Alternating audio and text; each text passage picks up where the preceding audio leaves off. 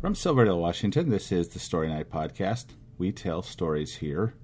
My name is Stephen Gardner, and I'm the host of the podcast and of Story Night events. This podcast episode is episode number 68 for those of you scoring at home. Nobody wants to hear the nonsensical ravings of a loudmouth malcontent. In case the title of this week's podcast wasn't enough of a clue, the story is not for the squeamish. It involves something our body does sometimes at inopportune times. We mostly outgrow it by the time we're about 3 years old, but an illness can make it happen again. This story was told by Kornelis. It was in April of 2016 when the theme was Seemed Like a Good Idea at the Time. Posting this story seemed like a good idea at the time. At any rate, here's Chris. So my story starts in Moscow, Idaho in 2002, and it's going to end down the street in 2013, depending on how fast we see the red flag. So I'm going to sort of start, and it was a really nice day. I think it was a Friday. Actually, I'm certain it was a Thursday. And I was going to school in Moscow, Idaho, and my friend Tony, he was rounding up his friends to go to his brother-in-law's birthday party. Because his brother-in-law, with your eyes, could tell you that he had no interest in talking to you at all. And he, therefore, didn't have a whole lot of friends as a result. So Tony rounded up, his own friends for this guy's birthday party at a restaurant called Wingers, which was not a very good restaurant. But we were all having fun at lunch, and everything was going just fine. Everyone was having a good time until I started to not have a very good time. And I don't know exactly what it was, but I started to feel some uncomfortableness and some pressure, like, below my stomach. And it started getting kind of bad. So I got up, and I excused myself, and I went to the bathroom. But it was really bad. The stalls must have been out of commission for a month. I mean, there was, like, toilet paper, like, caution tape, like, in front of them. And nothing was going to happen in there, so I was like, all right, I'm 3 miles from home. I got to ride back to the apartment in a few minutes. This will be fine. So I went down and I sat down and I was like, you know what? This is actually going from bad to worse really fast. And so I got the check. I said, I'd like to pay. I thought things were starting to hurry up. But then this guest of honor, all of a sudden his parents showed up from Spokane unannounced. And they sat down and I was like, oh, this is great. Are you going to pick them up for something? And they're like, no. Can we get some menus over here, please? I was like, oh my gosh. So things really started getting kind of uncomfortable, and I started feeling some things downstairs that I really, really was not feeling like happening. So I went back to the bathroom again, hoping maybe it had been cleaned up. And no, nothing had changed, except for I was starting to perspire in places I wouldn't admit existed to my grandmother. And I went back to the table, and I was like, this is going to be it. And right when I got back to the table, the guest of honor's parents picked up the check for the whole table. Everybody who hadn't already paid their check, that is. So we get into my friend Brian's giving me a ride home. And I said, Brian, I don't want to unnecessarily alarm you, but if you don't step on it, I'm going to take out the interior of your Bronco, like right now. And so he's like, okay. And he gets me, he really did his best, but it was like Moscow, Idaho traffic. And the good news was that I started feeling better, and I hoped it was a false alarm, but it wasn't. And some bad things happened to Brian's Bronco that day. And the weird thing is that I was 20 years old, and I didn't wear underwear. I just wore jeans. Except that, like, the day before, my mom had sent me a 3-pack of tidy whities. So, like, why underwear comes in the color white, I will never know. But, so anyways, like I said, like, I didn't wear underwear at the time, so I didn't really know what to do with it. So, I mean, I was just a dude living in Moscow, Idaho with my roommate, so I wadded him up and threw him in the back of my closet behind my drum set, and, I was done with it. And, this was the end. This was spring. It was about to be summer. And I had a summer job lined up in Wisconsin. So I don't know what happened to the underwear, but I went to my job in Wisconsin. I was going to come back to the apartment the next year. So I had this job at a summer camp. So I'd fly to Chicago. I grab a car, my brother's car. It's supposed to be a simple drive from Illinois to Wisconsin. And it took longer than I thought it was going to take. And all of a sudden I see a sign that says, "Welcome to Michigan." And I was like, damn it. And I asked the guy, I said, you know where I'm supposed to go? And he pointed across the lake, and he said, yeah, it's over there, but you got to drive 2 hours to get back there. I was like, all right. So I finally get to this summer camp, and I pull in like 6 hours late, and this beautiful brunette hangs over the awning of this farmhouse we're going to live in. She's like, hey, I hear you got lost. Are you okay? And I was like, yeah, shucks, I'm just fine. Yeah. And she kind of took pity on me for the summer. And at the end of the summer, I asked her if she wanted to stay in touch. I was like, we've kind of been in touch for the last couple months. Like, you want to stay in touch?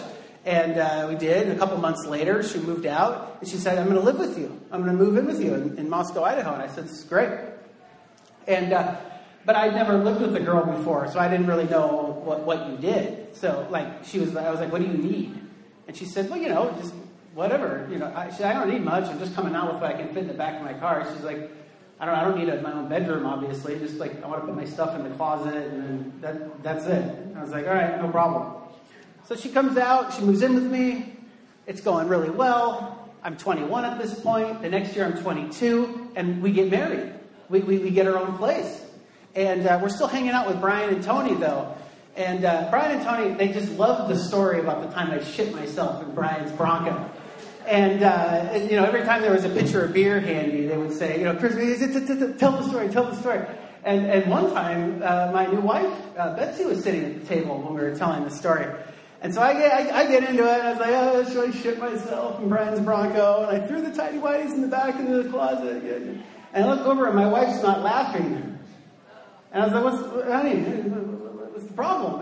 She's like, well, Chris, the thing is that when I was 25 years old, I decided, I'm going to move to Moscow, Idaho to live with a chubby hipster. And the only thing I asked of you was to clean out a closet for me. And you didn't. And I found your shit-stained underwear in the back of the closet. And I was too embarrassed to say anything. And I wondered if I made the wrong decision, like moved from Chicago to Idaho to live with you. And I say, oh, wow, I never thought about that. I never thought about what happened to the underwear. So, it seemed like a good idea at the time to throw the underwear in the back of the closet, but it really wasn't. And, thank you, but, we're still married, and I'm I've gotten older now. We bought a house. We have 2 children. So things, I matured a lot.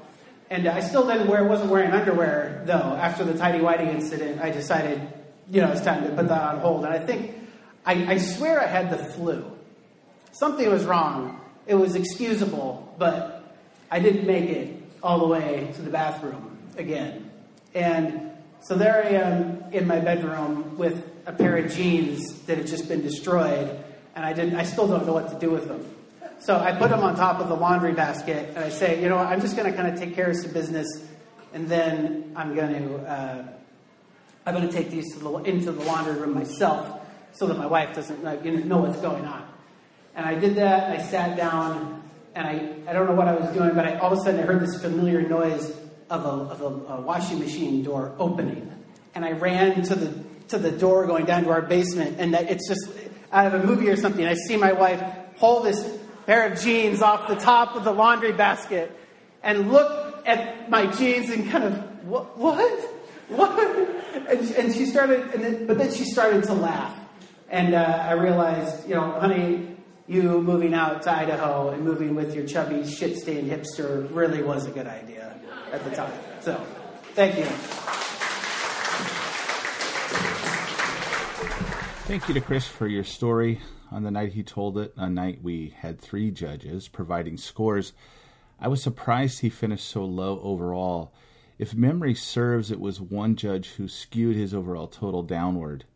Got a little squeamish. One other time at story night, one of the judges was so turned off by the content that the score was also unusually low. On that night, though, we had 5 judges, and we were throwing out the top and bottom scores. Chris was not treated so fairly. One of the reasons we went to a 5-judge system while we were still judging. And we'll judge from time to time, at least still. Just not until July. Chris, by the way, is a writer for the Wall Street Journal, among other publications, and often writes about musicians. He's also the author of the book Rocking Fatherhood, The Dad-to-Be's Guide to Staying Cool. The book includes a foreword by Guns N' Roses bassist Duff McKagan. Story Night events are a partnership between Story Night and the Kitsap Regional Library. We have our events the first Thursday of every month at the Cloverleaf Sports Bar and Grill in Bremerton. Our next Story Night, as of this recording, is February 1st, 2018. The theme that night will be whatever inspires our storytellers, from reading the book The Smell of Other People's Houses by Bonnie Sue Hitchcock. It's a teen-lit book, coming-of-age story that takes place in Alaska, and it's the Kitsap Regional Library's One Book, One Community selection for 2018. Come to storynight.org to find the other 67 podcast episodes and to find out about our events. On Facebook, search for the Story Night page for the same updates. And on Twitter, we're at Story Night WA. There isn't really a song I could find or was willing to find that matched Chris's story. Instead, we'll honor Dolores O'Riordan, lead singer for the Cranberries, who died suddenly last week. The song is Dreams by the Cranberries. Thank you for listening. We look forward to hearing your story.